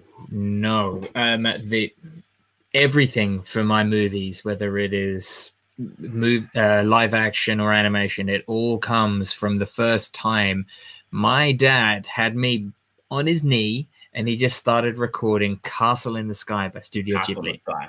Yes. Sorry, my bad. Yeah. There you go. It's I don't know if I'm gonna have time, but I'm gonna because you asked for it, Karakitty, and I'm a man of my word, and George has already seen it. I'm gonna try and find Flight of a Dragon. I'm not gonna buy a DVD version. Rent it. Maybe I'll rent it, but I'm a student, so I'm a fucking limited students, fucking limited budget. So let me see what I can find, and if I can find it a copy at the right price, nothing. I will. We're not shady. I will see if I can watch it, and maybe we'll see you back here next week, Karakitty, and we can find your way back here.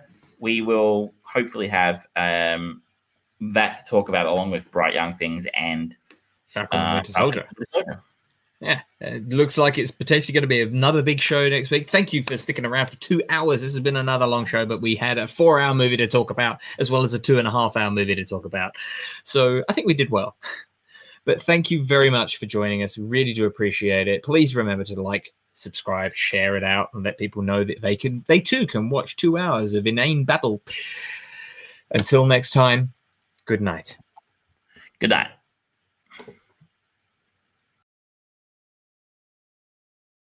Thank you for listening to Armchair Producers. We are a weekly podcast every Wednesday at 8 p.m. Australian Eastern Standard Time. We appreciate your support. Thank you for listening to our podcast. And if you'd like to follow along live, please go to twitch.tv/thefriedbrain, where you can actually also donate to us, as well as watching us live on youtube.com/friedbrainproductions or facebook.com/friedbrainproductions. Thank you, and see you next time. Bye-bye.